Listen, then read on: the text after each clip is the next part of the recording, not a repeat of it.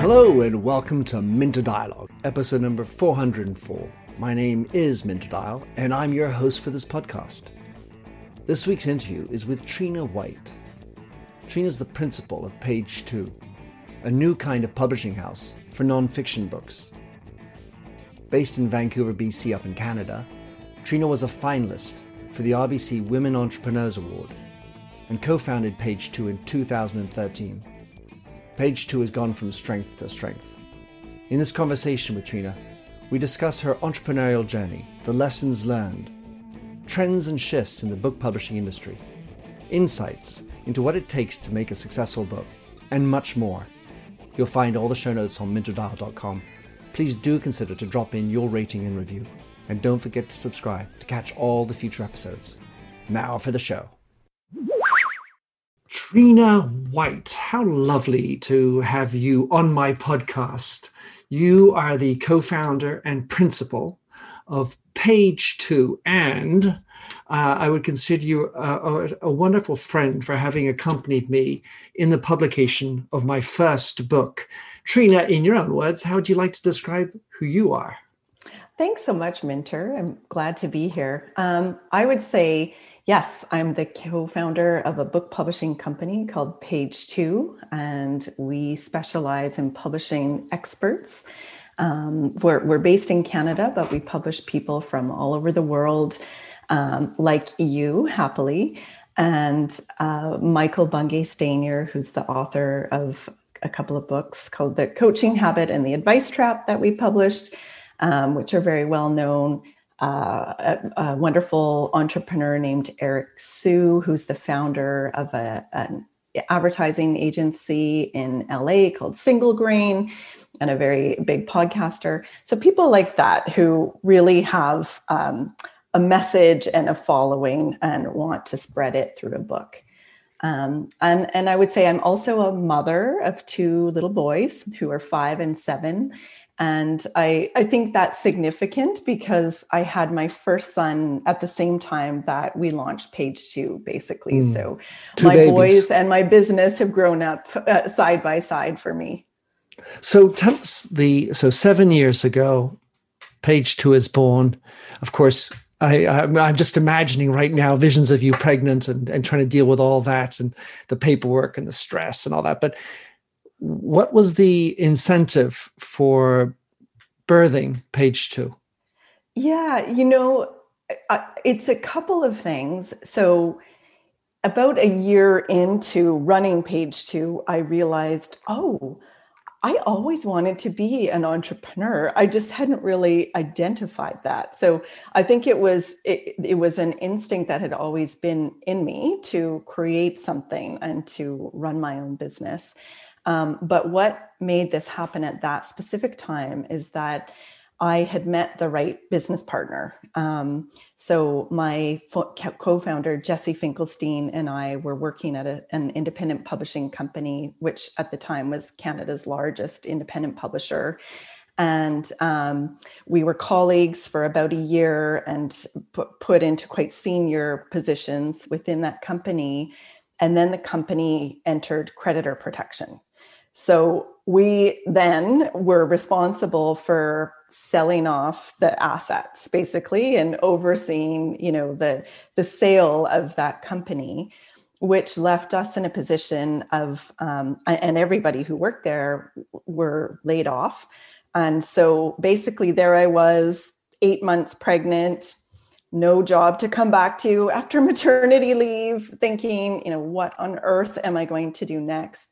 And we just started to talk about creating something together. And so it was just this confluence of circumstances that made it, I just felt like, why not? What do I have to lose? And I was excited by it. They do say that necessity is the mother of invention. So being a mother-to-be, mother of invention, I kind of just see something happening in that too. And exactly. So, we're in a business that's mutated a lot. Mm-hmm. And so the story in my head before you told me was, why on earth get into a book business? Because it's not an easy business to get into. So what you just described, of course, is also very congruent with that particular statement. In terms of positioning yourself, though, I feel that you were more of a self-publisher helper, kind of hybrid or self-publisher. And talk us through how you have positioned yourself, what you did at the beginning, and where you are now. Mm-hmm. Yeah, well, that's exactly it. So, um, bankruptcies are not uncommon in traditional publishing. It is a very tumultuous. It's historically been quite a volatile industry with very low margins. So we set out to create a different kind of publishing company, and we wanted to create a model that we felt was more author centric, that really put the author at the heart of every major publishing decision that would go into the book. And so in that way, combine the best of self-publishing with traditional publishing. So we didn't want to throw out everything we learned from our years in traditional publishing. We wanted to bring that to entrepreneurial people who might otherwise choose to self-publish. And so the common term for this kind of company is hybrid publisher. We've never quite loved that term because there's just this wild and woolly landscape of hybrid publishers, and with quite varying degrees of professionalism. So the term that we've been using more recently is professional publishing. We are the publisher for professionals who want to have a very professionally created book that allows them to publish it in a way that's aligned with their businesses and to have creative control over the work. But in the early days, we were more of a publishing services company, so providing individual services to authors. Now we do look more like a publisher in that we have global distribution into, the same stores that the multinational publishers are selling into. And we have a team of 16 people that really see the book through from beginning to end in the way that a traditional publisher would, but in a very different relationship with the author and a very different financial relationship too. I mean, as an author and having worked with you, I certainly appreciated the way you worked, and in the financial model, it was a pay to play kind of situation as opposed to sit back and let the publisher do everything kind of thing. A couple of thoughts come through my mind. The first is the way it seems to me as an author now is that essentially the sales rely on you as an author, that you're basically you have to do all the writing, all the hard editing and all that kind of fun stuff. And then you get to do all the selling. And I mean, of course, if, were I to be a somewhat famous person, another gig, but that's not my fortune. So now as an author, the interesting thing that I'm thinking about on the other side is, well, maybe entrepreneurial, but maybe involved, but do they know how to be business people? Because when you as a publisher make a decision on the front cover, it's a highly subjective decision at some level, and the author's opinion is great, but I may not be an aesthete.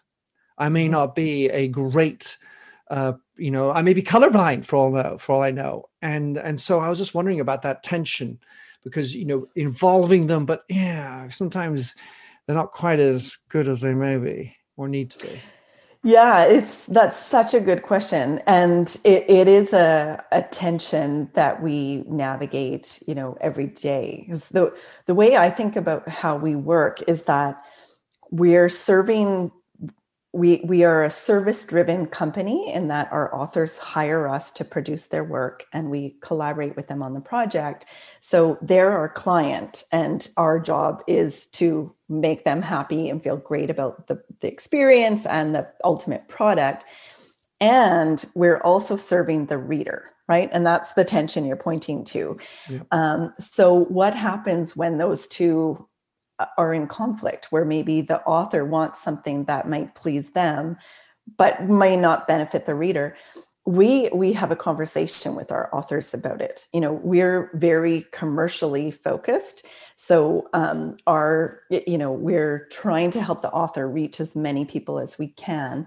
And I just find the people who choose to work with us tend also to be, they, for the most part, they're publishing a book to elevate their business and their brand.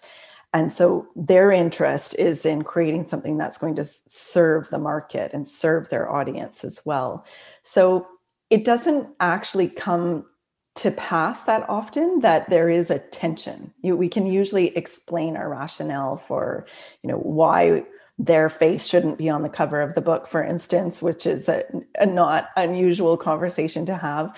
And they get it, especially if we can back it up with experience and feedback from our salespeople and that kind of thing. It strikes me in that conversation, going back to the self-publishing sort of existence, and then you've got the traditional publisher existence.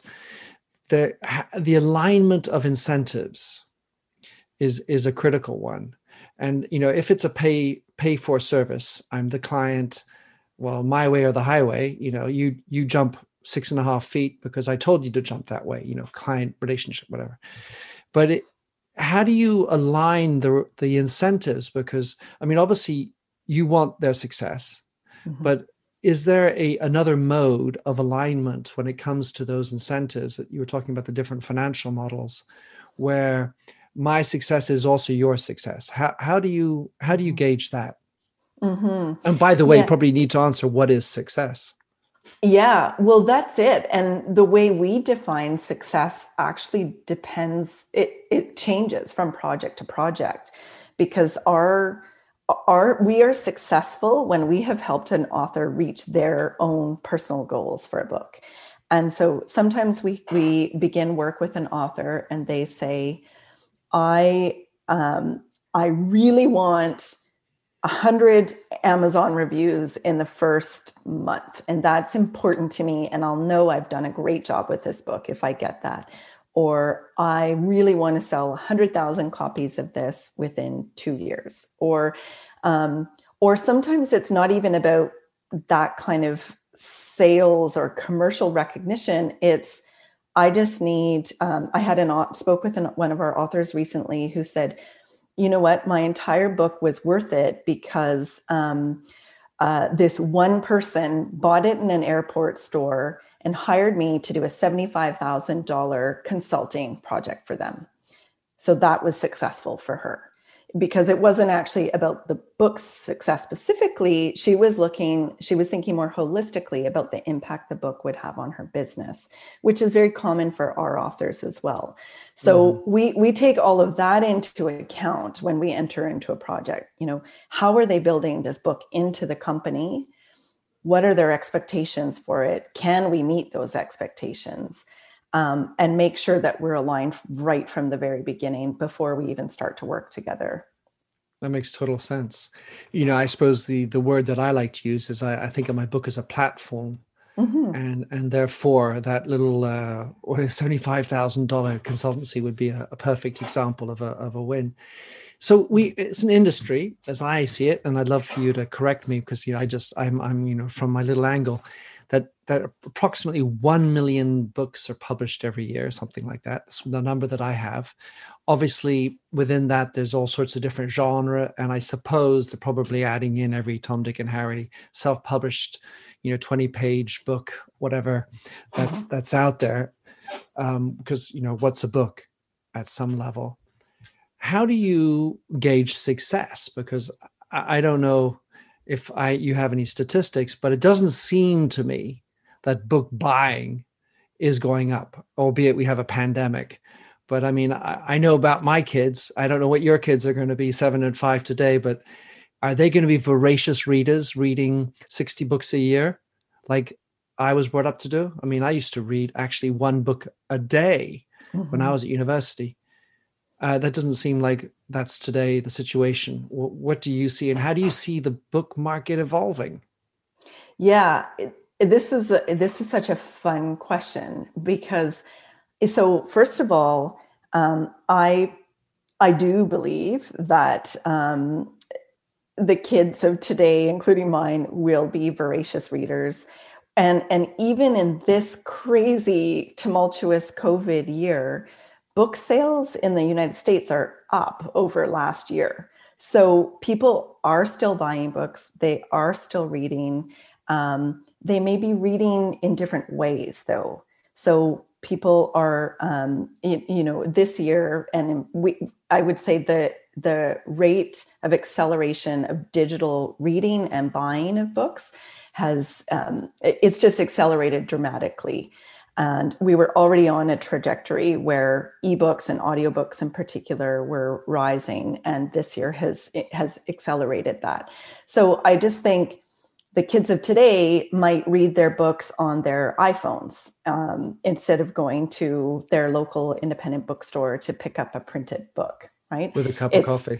They're still reading, but they're reading differently. And that doesn't make me nervous at all. We just need to keep adapting to stay on top of how people are finding and consuming their books. Surely we have seen books get smaller. I mean, very few books do I see in a bookstore, or generally 700 pages. Those type of books seem very rare, and so let's say that the attention span's coming down. I suppose that's a reality, or is that also still sticking around? Yeah, that is very much one of the things that I'm noticing, that book lengths are coming down, and sometimes quite dramatically. So one of our best-selling books is a tiny little, almost 100-page book. Yeah, well, yeah, it's very small. It's less than 20,000 words, which, if you know books, is about a third or a quarter of the size of a typical business book. This is a little book called Exactly What to Say by a sales trainer named Phil Jones. And it's now sold about 750,000 copies. It's so small. And I think that's part of its success. It's something you can read in an hour and a half, 2 hours. It's, very concrete, practical advice that you can implement right away. And I think there is a huge demand for that in a book. People's attention spans are divided, among many different kinds of media now, and the internet and all kinds of things. They and in this year, in COVID especially, people are showing in surveys that they're reading as many books, but the volume is, they're buying as many books, but the volume is lower because they're more distracted. And so I think, short books are here to stay, and it's becoming quite common to see very short books. Readers don't want a lot of padding.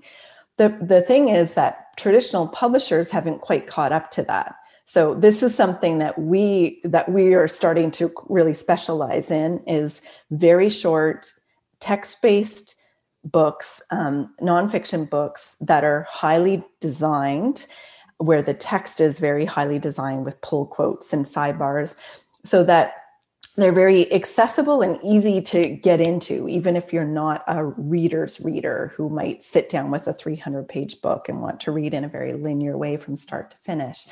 So the thing is that I think traditional publishers still have this expectation that a book will have a certain width of spine so that it stands out on the shelf. But that's just not how people are buying their books for the most part these days. They're buying them because they've heard of it. They've had a recommendation in some way. They're searching for it. So those kinds of traditional conventions don't matter as much anymore, from my perspective. Well, there are a few thoughts. One is the dematerialization, where the digital versions make the spine kind of useless from an Amazon perspective. A second thought that curses through my mind is the digital component, because unlike the books that we would sell in the past, where there's like that famous Ogilvy state, which my marketing works, 50% of my marketing works. I just don't know which 50%. And so when you sold a book, but you have no idea if the individual read half a page or the full thing. Whereas with audio and Kindle or, ebooks, you can see progress. And so that data, I'm assuming that's something that you're bringing into the evaluation, although you can't know that that's how paper book readers are, but it does give you an indication of what the digital consumption desires are. Yes and no. I mean, the trouble with that is that the big, tech corporations own that data, right? So Amazon owns all of the data of course, it's accumulating just massive amounts of data about how people are reading and consuming audiobooks and ebooks. They don't share that with publishers. So this is one of the challenges with ebooks specifically, is that for the most part, they're device bound, right? And the company that provides access to that device owns the data. So yeah, that is one of the challenges of book publishing today, which is why, more publishers are trying to do direct sales so they can understand who the readers for different books actually are. And there isn't that disintermediation that there has been historically. Well, surely there's also the bigger margin in that. And there's no doubt that intermediation, that's very frustrating what you say, because I go bonkers about this particular thing, which is I read paper, audio, and Kindle. I'm like you. I feel like I'm doing it also because I have different ways I want to consume at different times. And in Kindle, one of the things I love, outside of being able to push on a word and say, that's what that word means, I can identify when there's a typo. And especially in the self-publish, I assume anyway. Although with my experience, I know that mistakes happen in the publisher's world. But when I see a typo in a friend's book, I mark it. So I send typo, sort of missing word or typo in the Kindle. And then I ask my friends, hey, listen, have you gotten any feedback from that? No. And that's in the self-publishing world. So that's where they, could just quickly go back in and re-edit and upload to the KDP and so on and push it out. And I find it just so disarming that there's that sort of treasure trove of relevant information for us, whether it's the publisher or the author, that's just not handed back out. Yeah, well, we have seen authors get notifications from Kindle that there's a typo in their book. So that data does sometimes get released, but that's the tiniest fraction of the kind of data that Amazon would be accumulating. Mm-hmm. And sometimes they flag things that really don't even need to be correcting. So there's sometimes also almost an overstepping of lines between the distributor, Amazon, and publisher. So yeah, it's always interesting with Amazon. All right. So going back to your entrepreneurial story, Trina, you named your company Page Two. What happened with Page One? Well, the name comes from a few different things. It was, partly a play on the idea that we were reinventing how publishing could happen and creating a new model for book publishing. So kind of a play on the idea of publishing 2.0, if you will. And then, of course, there is that sense that if you're on the second page, you're hooked and you're moving forward and you have momentum in the story. And then it also speaks to the partnership between Jesse and me, which is just so foundational to everything, we've built together. We created the vision for the company together. We built the team together. We've run the company in a fairly with a fairly organic division of leadership between us. So that the name speaks to that as well. So you are now 7 years into it, and you've evolved to be the professional publisher. What I understood in our one of our conversation was that you're becoming more picky. You don't want every assignment. You obviously are trying to ensure their success and your success. How many books are you? How do you look at that model? Because obviously there's an equation that says more books published, more incoming revenues. Where are you with that? And do you see growth in the future, or what? How do you want to mold the future, sculpt, I should say, the Mm-hmm. future of Page Two? Mm-hmm. Yeah. So right from the beginning, we identified that we wanted to work with a very specific type of author, and we've held steady to that. It's the entrepreneurial authors who are building a book into their business, who are true experts and authorities in their field, often in the areas of business and leadership, but also relationships, parenting, and self-help. And what And and one history book. and one history book. I'm just Yeah, kidding. Just exactly. kidding. But you encapsulate those qualities. You are that entrepreneurial Mm. author with a platform and those other things that we're looking for. So right from the beginning, we identified that we wanted to really own and build this niche, and that would be our area of focus. And we have held steady to that. And where we're going now, we've basically gone from being a company of two, my partner and me, to a team of 16 people. And we're publishing about 45 to 50 new books a year. And the type of author we're working with, I would say their profiles are larger than ever now. They're true global thought leaders in many cases, rather than people who are just starting out building their platform on their credibility on their subject.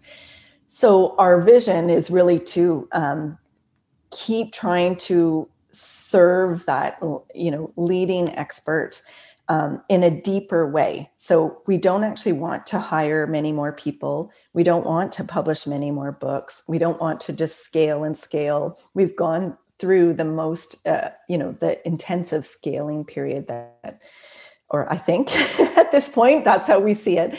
And our vision now is just to be able to offer more support and deeper support. So as an example, we're just now building out our own internal audiobook division. And one of the things we're doing is that our editors are learning how to think about the audiobook as they're working on the material for the print edition and the ebook edition. And they're looking at how to adapt that material to make the most effective audiobook that we can. And we're getting creative with what the audiobook content and form might look like. So we wanted to bring it in-house so that we could give audiobook production the same creative attention that we would the other formats. We're currently recording a couple of audiobooks where the book has been entirely rescripted for audiobook because it wouldn't have quite worked as an audiobook if it had just been a verbatim recording. So that kind of thing, really digging in more deeply to serve our authors better and ultimately their readers. Well, for having done the reading of two of my books with Audible, I can definitely feel how a written book is different from a spoken book. Mm-hmm. And yet I was thinking I had to stick to the script because Audible is rather severe in the way that they look at that. Is that something that you're confronted with, or by doing your own version, you're sort of in an independent mode, and then you just get listed on Amazon as an audiobook? Yeah, it's not a concern. And in fact, I would say it's we're thinking of it as a marketing hook as well, that it is possible that the same people who bought the print edition of these books, for instance, might be interested in listening to a totally reconfigured audiobook that will have, different voices and interviews and things that they wouldn't have access through the print book. So that's how we're thinking about it. And now I should say too that what I don't believe in is adding bells and whistles and, getting wildly creative just for the sake of it. It has to really make sense for the content. And, that's always our starting place. That was something that we saw a lot of when ebooks came to be, over, I guess, about 15 years ago now. A lot of publishers were experimenting with multimedia ebooks, and readers just found it distracting, really. You don't need to add sounds and videos and things just for the sake of it. It was almost like this era of exploration and experimentation. But it turns out that a lot of readers just really want to consume the content and remain focused on the core ideas of the book without those kinds of distractions. At the very same time, Trina, you have podcasting and a sophistication in the production values of podcasts, where in an audio only format, they're going to think about what's in your ear, and they're going to do things to shake it up and add those elements so that as a listener, you get emotionally almost into it, because just the story alone is interesting. But when you do add the theatrics that are available to you in the ear, because it's very intimate, there's some remarkable podcasts. And that, for me, feels like a whole nother avenue, because you're absolutely right. It's a different medium. And so as such, change it around to make sure that the story is spoken comfortably. And right. You can do these interviews, and you could make it much more scenarized for the audio consumption. Yeah, that's exactly right. It's recognizing the potential of the medium and making the most of it in a very thoughtful way that stays true to the core content and ideas of the book. And so I think, and audiobooks have just dramatically, sales of audiobooks have dramatically increased this year. And so I think this is going to be something that's increasingly important over the next several years, is thinking very carefully and strategically about the audiobook format. So when you talked about earlier the growth in the digital versions, do you have in the nonfiction business kind of space, I guess, to be more precise, do you have any ideas about the breakdown of what is the percentage in ebooks and audio versus the old fashioned, publish it? Yeah, I do. So right now in the UK and North America, at least, audiobooks account for about 5% of the market, ebooks about 20%, and print is the rest. So print still really dominates. But it gets interesting because that's not the case for every single book. We do have authors whose audiobooks have sold almost as many copies as their print book, for instance. And so it's not always predictable, but that's the general state of the market. And then this year, audiobooks gained about 20%, over last year. So there's been this big jump this year, specifically as people are at home, listening while they're washing dishes or, working remotely or whatever it is that they're doing. Well, that's the competition with the podcast as well, because that's the benefit. You can kind of multitask, listen in and out, kind of listen, which, sounds disrespectful to some authors, I'm thinking. So wanted to talk a little bit, last piece of this, about as an author. So there's this beautiful expression that says, and presumably you surf on that, which is, there's a book inside of everybody. there's a film inside of everybody, and I certainly subscribe to that somehow. The book that I did with you was my first book, and then I'm thinking in the nonfiction area, I was coming back to another point I made, which is it ultimately ends up being the author pushing his or her book, and so that's that work. What I've determined is there are so many avenues, and it's a black hole in terms of resources that you can expend getting the word out, pushing things out, using social media, using a publicist, getting the SEO, getting the Goodreads going, getting Amazon reviews. Oh my gosh, it's a task. It's a Herculean task when you look at all the options. So, and this is kind of a trick question. What's the short answer to getting a success? What have you seen have been some of the key levers to pull when trying to get through success outside of being, Seth Godin? Yeah. Well, first, that's an interesting idea that there's a book in everyone. I don't know that I agree with that. I think I just know too much how hard that and Herculean the effort of publishing and promoting a book is for an author. And I think it makes sense to do it if you have a burning need to do it. You have to be so committed over the very long term, years of writing the book, producing the book, promoting the book. So, yeah, I wouldn't want to talk anyone out of writing a book and publishing a book, but there's that.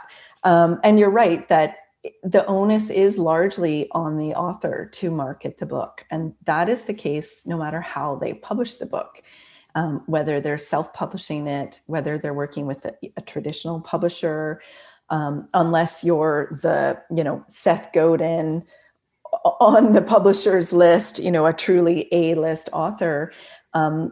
Many traditionally published authors have to hire their own publicists, and they're building their own websites just like everybody else and doing all of the things that go into promoting the book.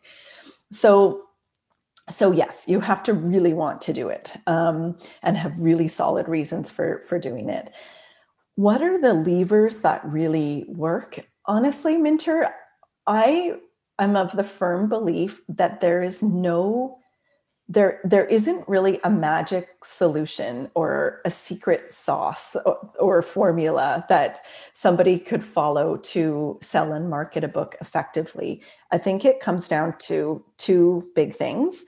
And one is first, writing a book that has tremendous value for the audience and that the audience is going to recommend to their friends, their colleagues, their family, that they're going to want to buy for people.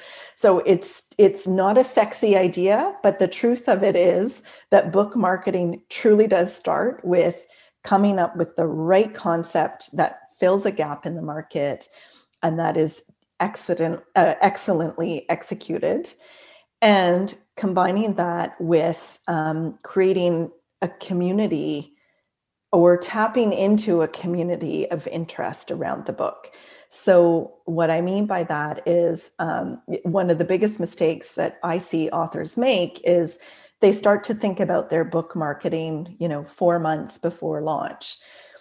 Really, the time to think about how you're going to market the book is years before the book launch. It's the community that you're building through your podcast, through your email newsletters, through your speaking, through workshops, training, networking, all of those social media, all of those things are what leads to a successful book launch. And it just takes tremendous effort to build that out over years. That's what an author platform is. It's that audience that you've built that is excited and engaged by your ideas and then will support the book when it launches.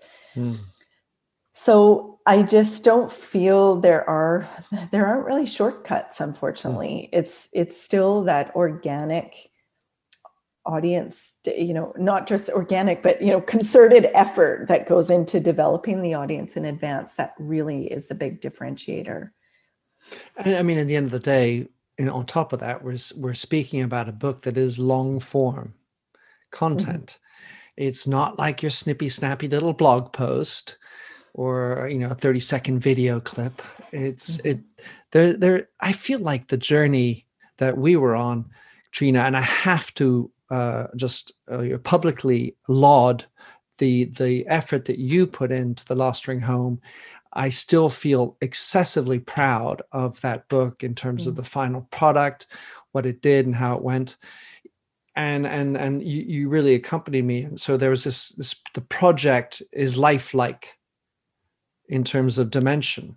And just like there's this whole platform and life that you create and the network that you have, a book is a part of that. And it's just not something for snack food. I mean, sure, you can do a 100-page pamphlet. Let's call it, in the old days, we might have called that a long form essay.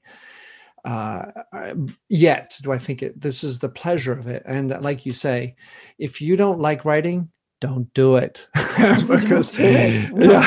because if you're, you just might end up selling 1.5 books, to your daughter who won't read it and your mother who will because she's your mom. But that may be the end result of it. So you better enjoy the process. You better enjoy the process. And I mean, I think with The Last Ring Home, I saw you, that could have been quite a challenging book in that it's a family story, and the platform that you had built was around, branding and marketing, and the book didn't entirely intersect with that. So there's a publishing challenge right from the get-go. But what I saw you do, you were so smart about how you marketed it, because you tapped into your own alumni networks. You built bridges with veterans organizations. You built it into the documentary show, the companion documentary showings. You created this amazing network that did end up supporting the book. And I think that's what creates success with a book. And the last part of it that sort of I've rewritten the script, which is that I like to call myself a storyteller. Mm-hmm. So I can tell stories of business, but this is, let's say, pure storytelling. And on top of that, I've exercised that in several media. And the interesting thing for me, I've now done 8 different media of the same story. And it's not the same story because the media impacts the way you tell it. Anyway, Trina, just a delight. So authors who are interested in coming to you, how can they find you? The books that you sell, do you have your own e-commerce? What can people do? And if someone wants to get in touch with you and or anybody at the team, what's the best way? Yeah, I would say going to our website is a good first step. Page2.com. 2 is spelled out. We are also, as a company, on Instagram, Facebook, and LinkedIn. And people can find me on LinkedIn under Trina White, and I would be happy to connect. Super. Trina, it's a pleasure. You are very missionary in the way you have led this, the way you accompany people. Amongst the authors that I know, you have a tremendous reputation, and I can't thank you enough for the work you did for me. Thanks for coming on my show. Happy holidays, and may 2021 be a different kind of year. Thank you so much, Minter. Thanks for having listened to this episode of the Minter Dialogue Show. You'll find all the show notes and other blog posts on minterdial.com. And if you enjoyed the show, please head over to Apple Podcasts to give a rating and review. And to finish, here's a song I wrote with Stephanie Singer, A Convinced Man.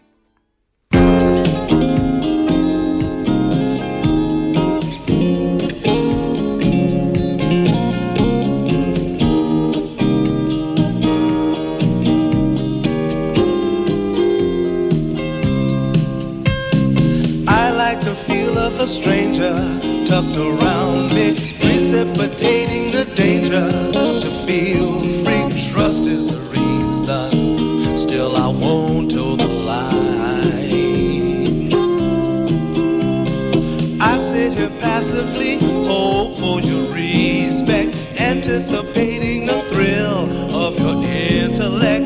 baby, I tell myself there's no use in me lying.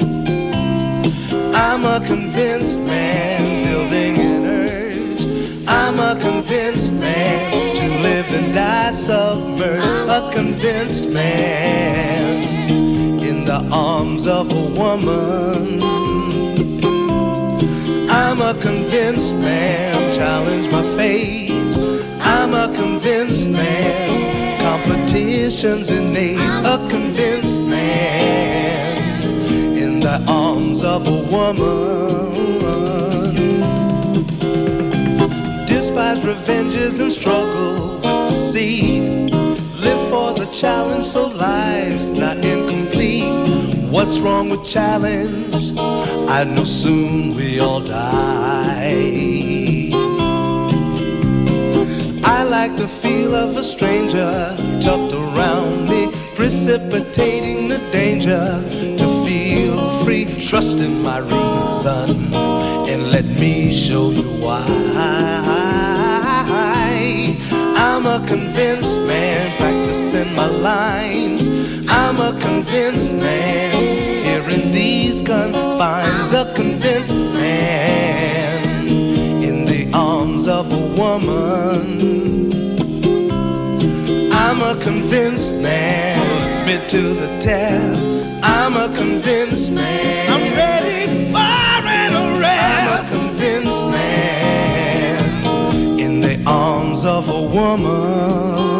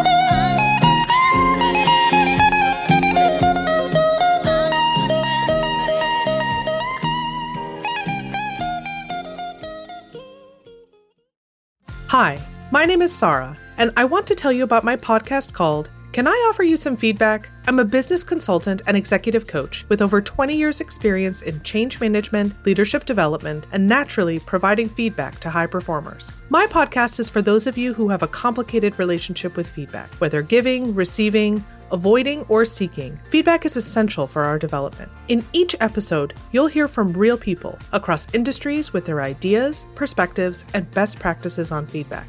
I'll also be sharing business bites with you, simple explanations of organizational tools, management techniques, and leadership philosophies that will help you and your businesses thrive. You can listen to Can I Offer You Some Feedback on your favorite podcast app or learn more at evergreenpodcasts.com.